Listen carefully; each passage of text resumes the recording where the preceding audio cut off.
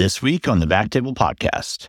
Like, you got to be reading these papers. If you haven't read, this will be my PSA to anybody who does listen to this.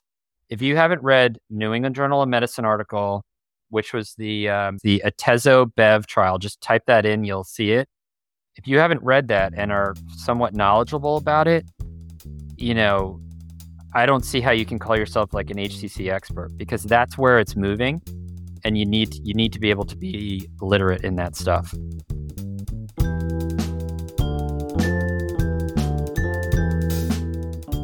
Ladies and gentlemen, welcome to the Backtable Podcast.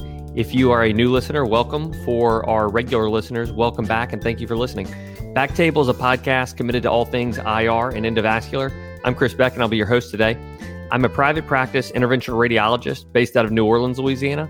All right, so let's talk about some HCC. So we talked about some practice development. Can you give us a brief recap of, or for those who didn't listen to the original episode, but how do you approach HCC treatment in terms of, like, when you're thinking about local regional therapies, like, how do you frame your patients? Well, for one, probably a lot of people who come out of fellowship are going to be coming from places that are transplant centers. And the interesting thing is that you have to understand that has a selection bias for the patient population, for HCC specifically. You're going to be seeing people who probably were diagnosed in the community and then were referred. And you're probably also going to see earlier stage disease.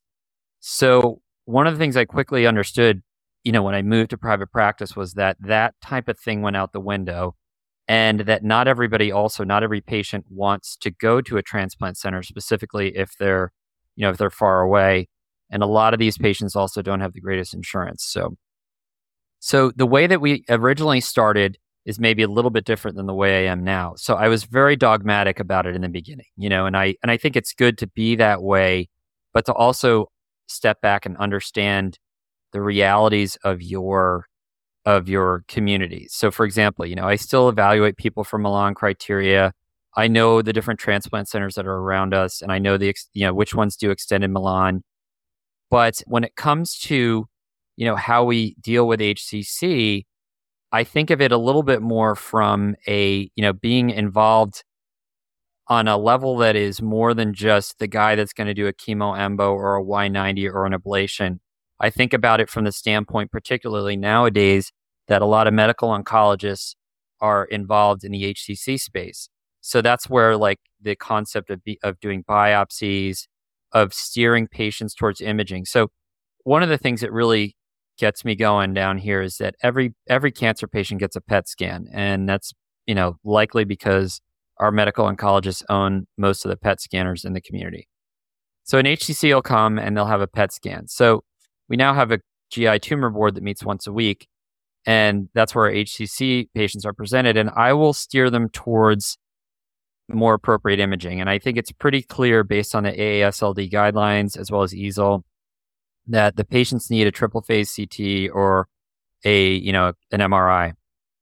And, and then when it comes to biopsy, I'm also a little bit more dogmatic about it. I mean, if they tell me the patient has Hep C and has an elevated AFP, and then we see their MRI or their CT and they've got an enhancing lesion with washout, I kind of say, look, this is an HCC.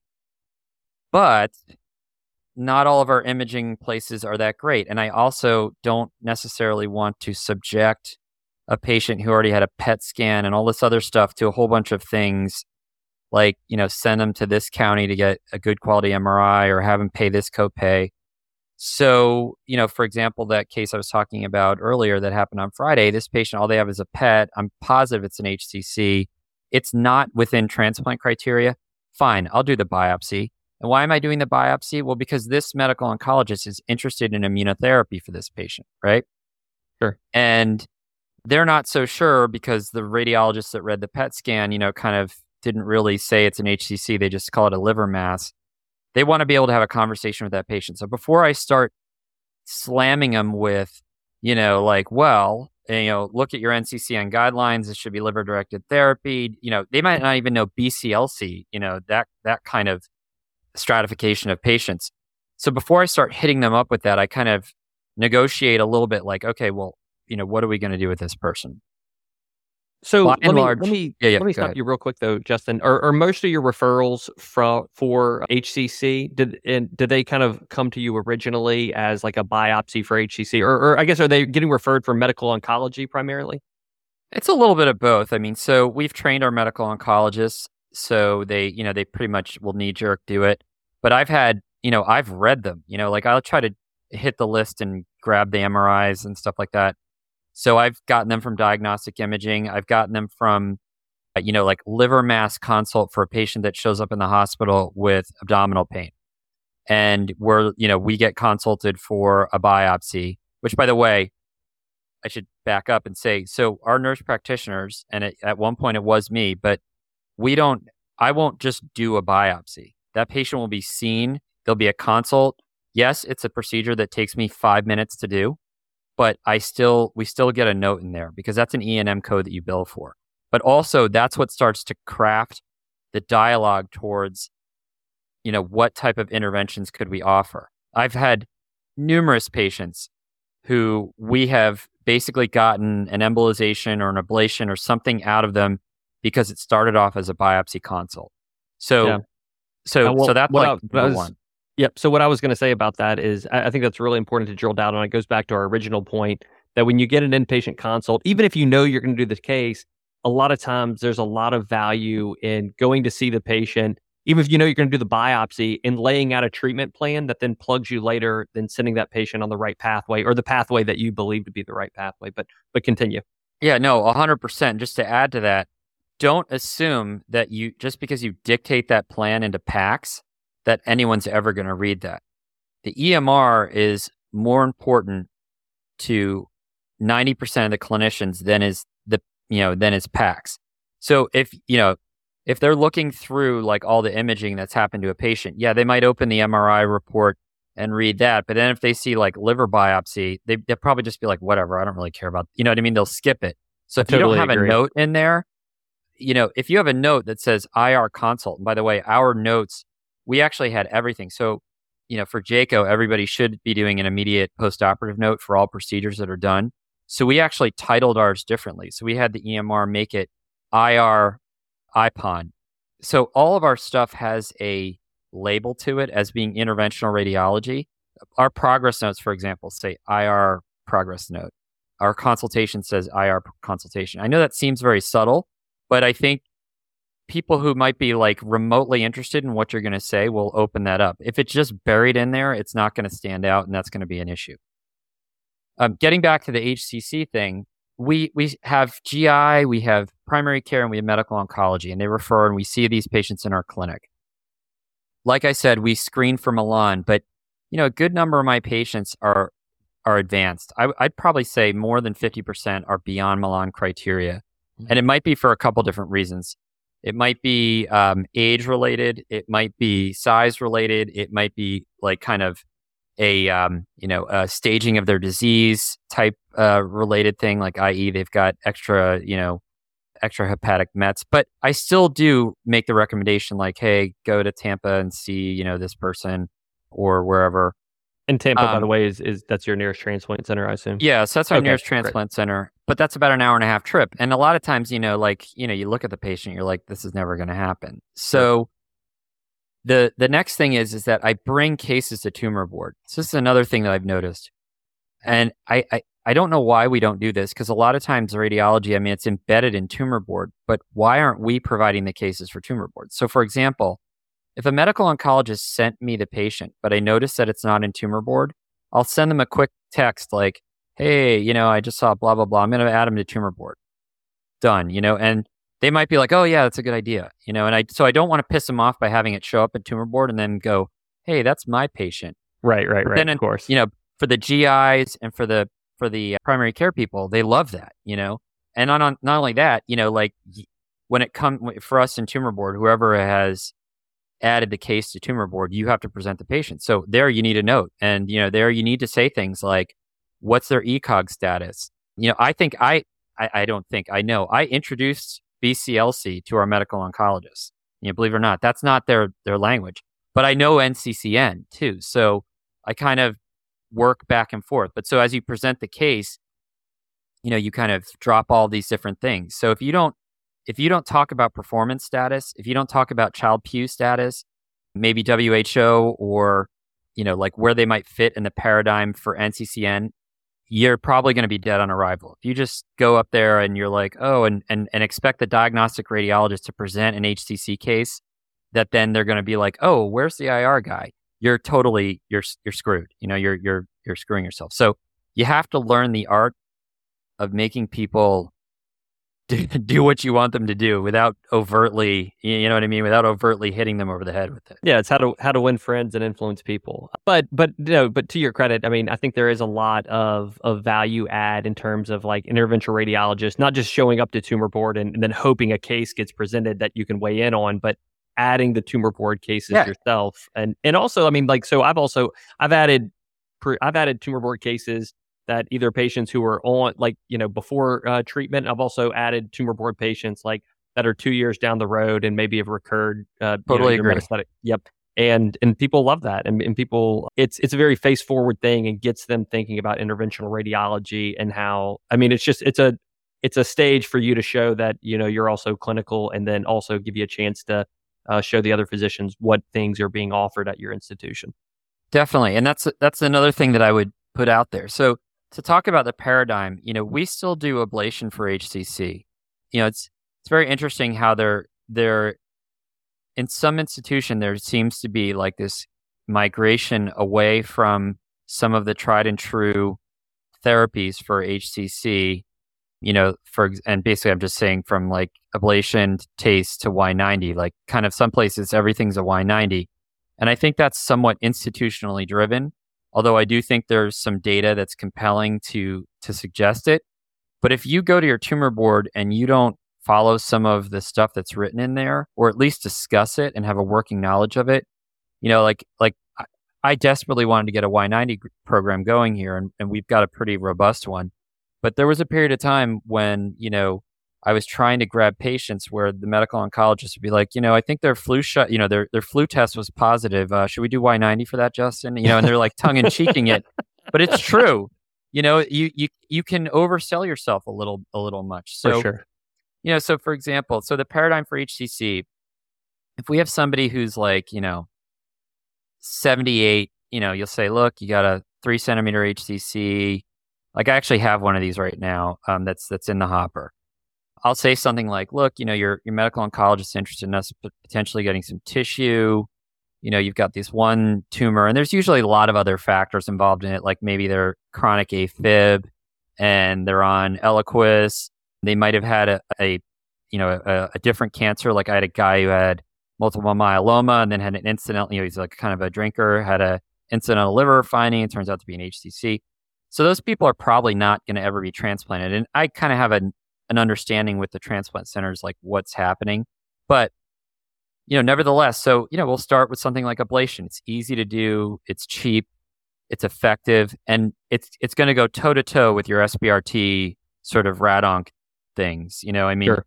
It's out there. I mean, there's good data on, 2 centimeter or less HCCs. You're curative. You know what I mean? You're right up there with resection. As things get a little bit larger, we have done the walk away from chemoembolization and gone more towards radioembolization. And the reason for that comes down purely to what, the Northwestern group showed in the Premier trial, which basically was that we have seen the TTP, the time to progression interval, sure, be much longer for Y90. And I think some of that has to do with how we do the embolization in terms of getting those little micromets that you don't necessarily see. And then on top of that, just having a little bit more of a response. I mean, we do now target gray using a partition model. So dosimetry is something that I really dig into the weeds on when it comes to Y90. And I think we're actually reaching a point where we have a better understanding of it and more people are buying into. You don't just prescribe the highest activity possible, that, right, you're trying to reach certain targets. And then to your point, Chris, I don't just do that stuff and not represent it. I kind of keep the medical oncologist in the loop as to what we're doing. And then lastly, as it pertains to HCC, we try to engage ourselves in some of the trials. So we're part of the Resin Registry. We were part of, when it was Surefire's trial, which is on TACE. And a little bit, I guess, some of the people would say, well, how could you get away from TACE? We do TACE ablate, and we've had great success with that. Usually we're doing that combo because to me, that's sort of a wash when it comes to a good segmental Y90. But it's usually an insurance issue. Well, so actually, this is one of the questions I wanted to ask you. This seems like this is a deviation from where you were 2 years ago when we last had the show. Yeah, it is. Okay. So can you kind of talk us about through that evolution of, I'm not saying, like you said, you were just saying that you haven't given up on TACE ablation, but you've kind of migrated your practice in a way. Was it driven by literature? Was it personal experience, new IRs coming on, or a combination of effects? I think it's a little bit of both. I think some of it is literature.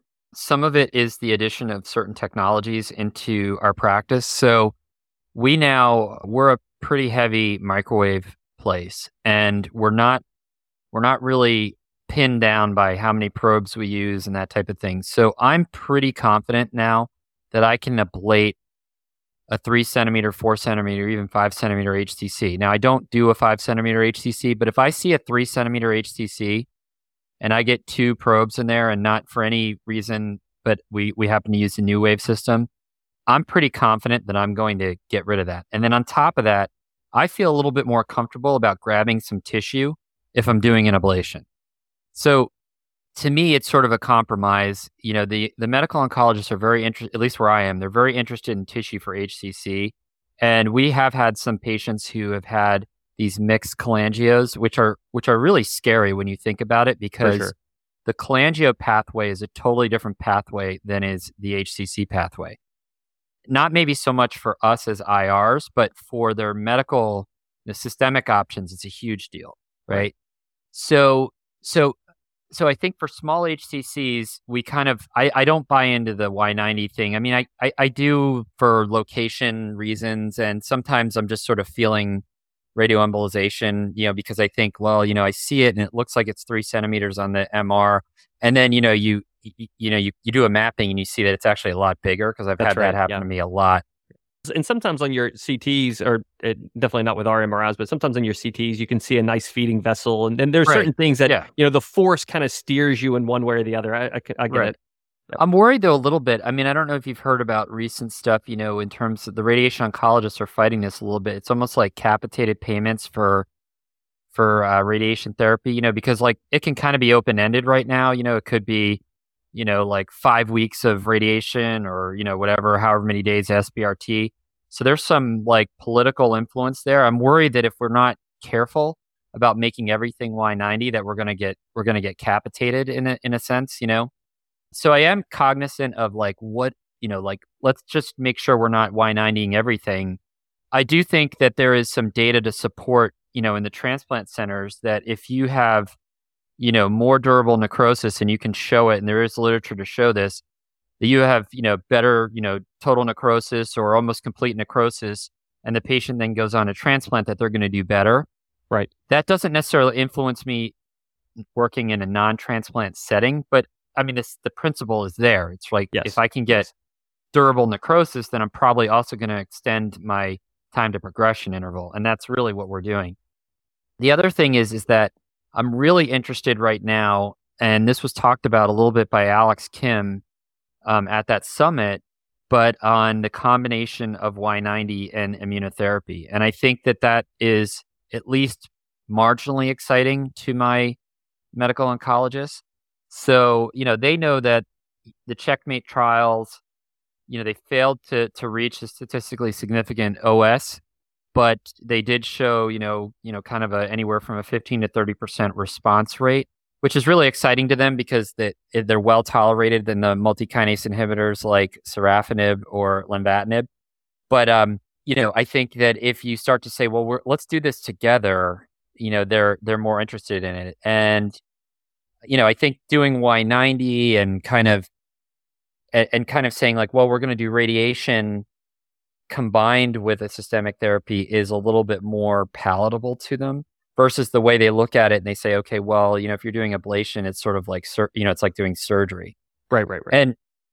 And that's actually one of the things that I really am dealing with right now is I have a couple surgeons who are extremely aggressive, and they will wedge out just about anything, it seems. And so that's sort of like my goal of, I'm going to let 2020 go away, but 2021 is going to be like, how do I convince them a little bit that we might Y90 someone prior to surgery and do a biology test to their disease? You know what I mean? Like keep the disease in situ, but treat it, pretty aggressively with Y90 and not have them not saying they don't ever go to resection, but let's just make sure they don't develop like lymphadenopathy, because we've had a few of those cases. And I feel a little bit like surgeons get a pass on progression of disease after surgery and we don't.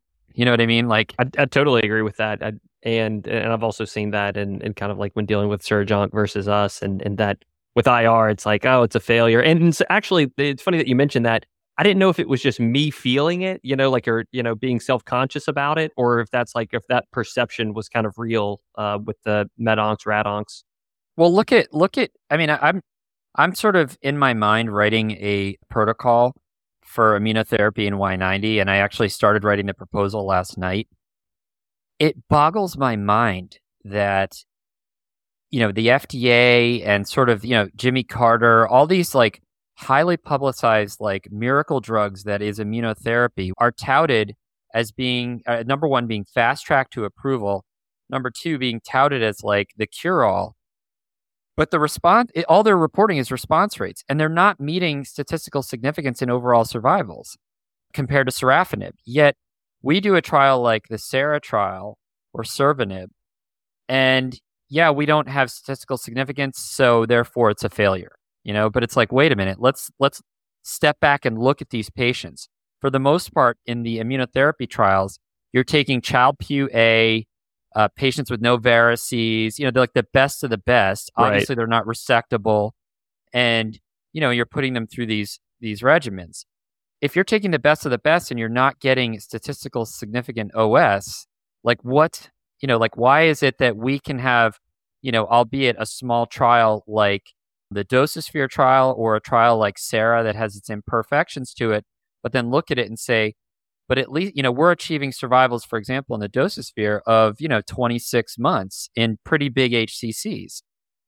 Now, I think there's some selection bias in there, and there's some stuff that we've got in there too, but for sure, I don't get why our research threshold seems to be so much higher. The bar is so much higher than is for surgical literature and for medical oncology literature. So that's a good question. That's actually, we could do a whole podcast on that. Oh, you definitely could. And I think I give credit to Riyad Salem. He talked about this before, and he's talked about it probably for the last decade, is that like, is really OS like an attainable metric for HCC, considering that it's got so much stuff going on, with it, and each patient is so much different than is a patient who's got colorectal cancer, Right. Completely different, or breast cancer. Yeah, exactly. So hold on. So also I wanted to frame the discussion of how you approach HCC. And this is something I heard you mention on the last podcast, in terms of you treat some patients like HCC is behaving like metastatic disease, and there's other HCC that very much is behaving like within or close to malign criteria. Can you talk a little bit about that? Well, yeah, I think that's kind of the way that traditionally I cut up Y90 versus TACE, versus ablation was, we get a lot of people with macrovascular invasion, whether it be portal vein or hepatic vein. We get a lot of people with giant tumors and a lot of people with bilobar disease. And I think it's because a lot of times these NASH or NAFLD patients, or, the alcoholic cirrhotics, like they hide it a little bit more. So, you get this like, 75-year-old with like pretty bad HCC, and you go to yourself like, well, how the hell was this not found? And it's like, well, they had a little transient increase in their LFTs and whatnot. And so I treat that patient with those bigger lesions a little bit more aggressively, like saying, okay, my plan is to put a smack down on this tumor with something like Y90, and then work with my medical oncologist to get them on something systemic, versus if you have a patient that's got one little lesion, I'll present them in tumor board, but we're just going to do an ablation and be on our way with it, and Sure. we might obtain tissue. And then we say, I'm like, look, you're our patient now. We're going to follow you for, the next, probably at least 2 years with serial scanning and that type of thing. And AFP if it's expressing it. Gotcha. So maybe that, I don't know exactly what I was talking about back then, but I think that's probably what I was alluding to was my practice in academia. Our bread and butter was like, 5 or 6 chemoembos a week for patients waiting to be transplanted. And half the time they'd be transplanted within 2 to 6 months of us doing the treatment. And it was like, you could almost wonder like what was the point? Like really, was their disease going to go out of control? Were they going to get kicked off the list? And I understand, now the lists are a little bit harder and whatnot, but my experience was sometimes I'd chemoembo somebody and they'd be transplanted within 6 weeks. And it was like, really, did I really need to do that? Right. Did you move the needle there? Right. Did you move the needle at all? Versus nowadays, I'm seeing patients who will, you say like, look, I'd like to refer you up to a transplant center. And they say, well, I'm not going to, I'm not doing that. And so now you got to start thinking a little bit more broadly, and you have to think a lot about how you're going to work with your medical oncologist. And, and I'm encouraged by, some of the systemic stuff. I think it's a little daunting, particularly when you see a lesion that's not really expressing PD-L1. And we even have, we've gone toe to toe with a trial that was a dual immunotherapy, a PD-L1 plus a CTLA4 for first line, and that it was called like the Hermes trial or something like that. And I'm like, wow, we're going to go down that route now when we've got, people in the world still doing alcohol ablation, so I kind of try to frame all of it in being up to date and being, kind of a doctor practicing cancer in America with also being, being practical. Sure. Absolutely. So one of the things that I wanted to ask you about in terms of when you're talking about radioembolization of HCC, do you or your group have a preference as to whether you're using glass or resin? Well, I have a bias towards resin. I've been using resin since the beginning, and to not get into it, but I mean, like when I started doing Y90, glass was owned by Nordion, and they didn't really have a sales force. And so when I moved into private practice for a place that had never had Y90 before, it was a lot easier to get an FDA approved product, in place than it was to do glass. Now, having said that, we now have both. I think you can make compelling arguments that really they both work. Sure. My thing is, like, for example, in the Dososphere trial, and I've only been able to really read the abstract. I don't know if the full paper has been published yet, but as a person who's practiced a lot of Y90, I know for a fact they have to have used multiple vials treating 10 centimeter tumors to get the outcomes that they're getting. Because to me, there's good evidence, and it comes out of the SARA trial, that coverage and dose. So there is a threshold dose. I'll acknowledge that. I'm not sure what I know what that is, but I treat it as 200 gray. But coverage is equally as important as is what your dose is. So I think the Legacy trial blurs that a little bit, and I personally wouldn't bring that trial up in my tumor board because I don't really think it applies that widely. I know it's being touted as kind of like, well, now it's 410 gray, but you got to look at the weeds there. The average tumor size was like 2.8 centimeters. And I know it went up to 8 centimeters. And then the patients who had the best outcomes were ones that went under resection and transplant. That's just not my community. So when I looked at doing a Y90 and wanting to hit a threshold dose, I feel that I get better coverage with resin. And I also think it's just easier for us to do. So, like, what do I mean by that? Well, at the moment now, from a resin standpoint, I can order the dose of resin at the time that I see the patient in clinic. Mm-hmm. And that's huge. It was never like that. Even when I was in academics, it wasn't like that in the first 5 years that we were practicing here. So basically, I see a patient, I schedule them for a mapping and a treatment, like, and they're scheduled, as they're leaving my clinic. And that never was like that. So you can effectively treat people within a week and get them back to their medical oncologist. And why is that? Well, it's because of, Resin rolling out this flex dosing thing. And again, I think because I'm a proctor, I'm biased, and I probably got the flex dosing a lot earlier than a lot of other people did. And then on top of that, I knew what challenges would need to happen in order to have flex dosing. And what I'm alluding to there is that you have to amend your RAM license, which is your radioactive materials license. So, that may be a little bit different than your garden variety community practice. That's like, what? Like RAM license, I'm not even an authorized user.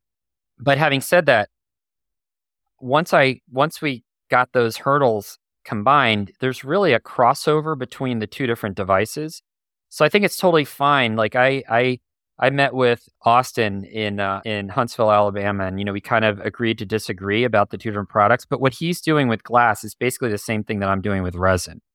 The difference is that for smaller HCCs, I might be more inclined to either ablate that, or we will use glass in those situations. And the glass that we use is the 3 GBQ vial, and we use it on a Wednesday. So we sort of we plan it all out, so that way it follows in line with what our resin is, so that we're getting these things done quickly.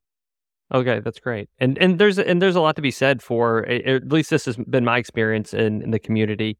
There's like the high-minded ivory tower academic way, and then there's also where the rubber meets the road in terms of logistics with scheduling, physician availability, how far is the patient coming? I mean, these are all like real world things that have to be answered, and then sometimes things are tweaked. But then even go back to, for us to keep our glass program going, our IRB is actually like, they want our data, you got to do it.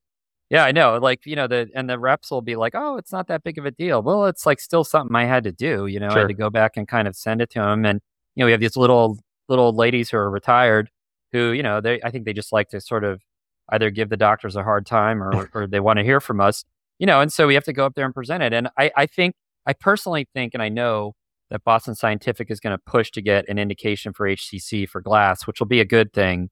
I think it'll be a good thing for both.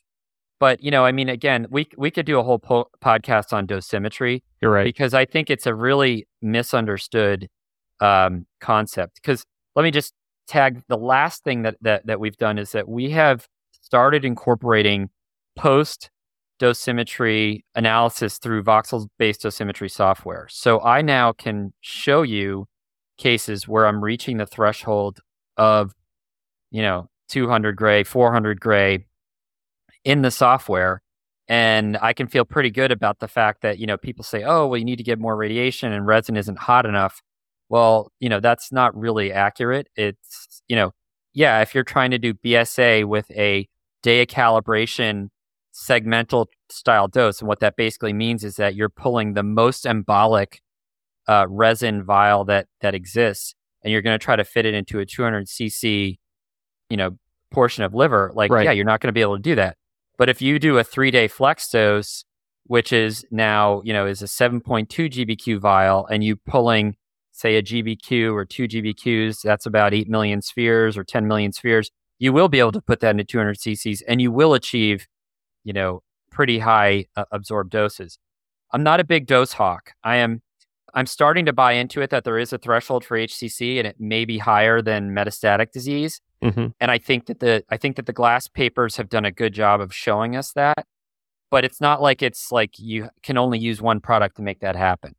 Yeah, I think we really are scratching the surface in terms of talking about dosimetry. Like, as you said, often misunderstood, but then I think also on the other end, also maybe underappreciated, like maybe oversimplified for some, but big time. Yeah. Like, again, not to get off into this tangent, but, I proctored a guy who, he had done glass for colorectal, which, I think like that's operating a little outside the sphere too. But so he had done a low bar glass treatment with 6 GBQ. And so I was like, well, how did you do the dosimetry? And basically, first off, he didn't really quite know. But then the second thing was that, the only way he could have achieved it was with, at most an 8 million sphere vial. And if you put that into 1500 cc right lobe, you're just not going to have you're not going to have the concentration of clusters of Y90 particles to make a difference. And again, I actually give credit to the glass people. It came out of Hopkins with Clifford Weiss and Matt Dreher. Those are like the two authors that I know. Matt was a PhD at NIH when I was up in DC.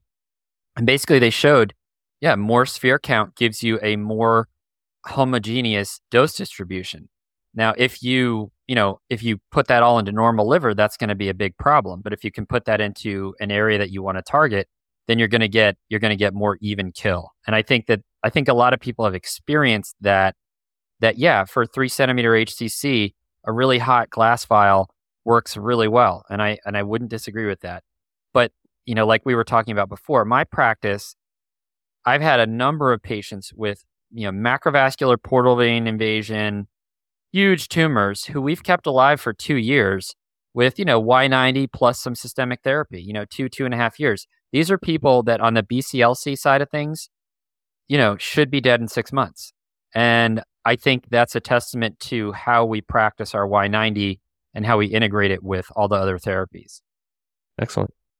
So, Justin, kind of wrapping things up and getting some final thoughts, are there any, we actually talked about a lot of these topics, but are there any topics that are very exciting that you think are going to be coming down the pipe in terms of five years or maybe the next decade that are personally exciting as far as like incorporating into your HCC practice?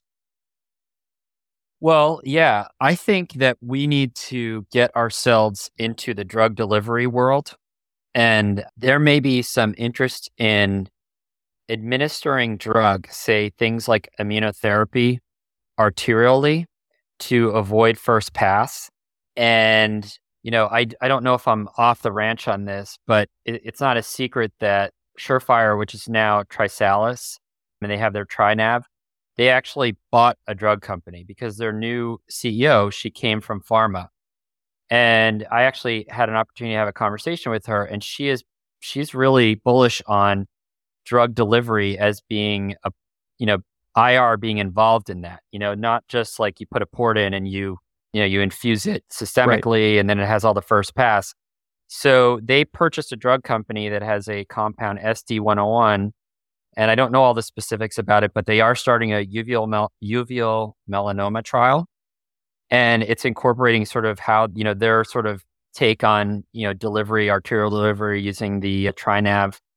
I think that there's a lot of opportunity for other drugs in this, and it could be immunotherapies. And then, as I was alluding to before, I'm actually trying to do my own little, I don't know what you want to call it, phase 1, phase 2 trial, combining some of the stuff we do with immunotherapy. Because I think we can accentuate the abscopal effect, of immunotherapy. I guess it's not abscopal if it's immunotherapy, but you know what I mean? You can accentuate the antigen presentation of tumor to the immune system. And I hope, there's some positive and negative trials in that area, but I hope that we can do that stuff. I think that's where we have to position ourselves. And that's again why, we started off the conversation, like you got to be reading these papers. If you haven't read, this will be my PSA to anybody who does listen to this. If you haven't read New England Journal of Medicine article, which was I can't remember what they called the trial, but it's the Atezo-Bev trial. Just type that in, you'll see it. If you haven't read that and are somewhat knowledgeable about it, I don't see how you can call yourself like an HCC expert, because that's where it's moving, and you need to be able to be literate in that stuff. All right. Well, one of the things you actually touched on is if we mentioned a lot of trials in this, I'll get with Justin offline and try and get the links put up in some of our show notes. So guys, I think that about wraps things up. Justin, any final thoughts? No, thanks a lot. I think this is a great platform. I see a lot posted on LinkedIn and whatnot, and I think it's really great that you guys have done it. What's also really great, I'm just going to kiss your guys' butts a little bit, but you're all young. We appreciate that. We'll make sure you. Right. That's just how you like get yourself on additional podcasts is you. But no, but it's like really, really is going to be largely the people in the community, the younger IRs who come out and really kind of push things forward. And, I don't like to say that, don't like to think like, okay, 10 years out and I'm already like hanging up the spurs, but like in our own practice, it's really the younger guys that pick up the torch and move forward. Like, I'm kind of now really involved. I actually just became the medical director for our practice. So I'm involved in like all these other things going on, and that's natural. That's what happens. But I really think that, making information like this available to people, what you guys are doing is hugely important. And I hope people listen to these things and then go, man, I want to go read that paper and get myself educated or whatever it might be and think about things in different ways. So, man, thanks for that opportunity. Yeah, absolutely. That's the hope. All right. To our audience, thank you guys for listening. We covered a good topic for today. If you guys enjoyed the podcast but want more, check out the show notes on this episode. Those can be found at www.backtable.com. We'll have a brief summary of the episode and links to any articles which were referenced during the show. If you enjoyed the podcast and want to support the show, here are 2 easy ways. First, take 1 second and press the subscribe button on whatever platform you're listening on. This helps platforms like iTunes or Spotify or whatever know that you, our audience, value what we're doing and you're interested in getting our latest content as we're putting it out. Second, if you're getting a lot of value from these podcasts, please go to iTunes, leave us a short written review. This helps us in a lot of different ways. Plus, we'd love to get the feedback. That about wraps things up. We'll see you next time on the Back to Bill podcast.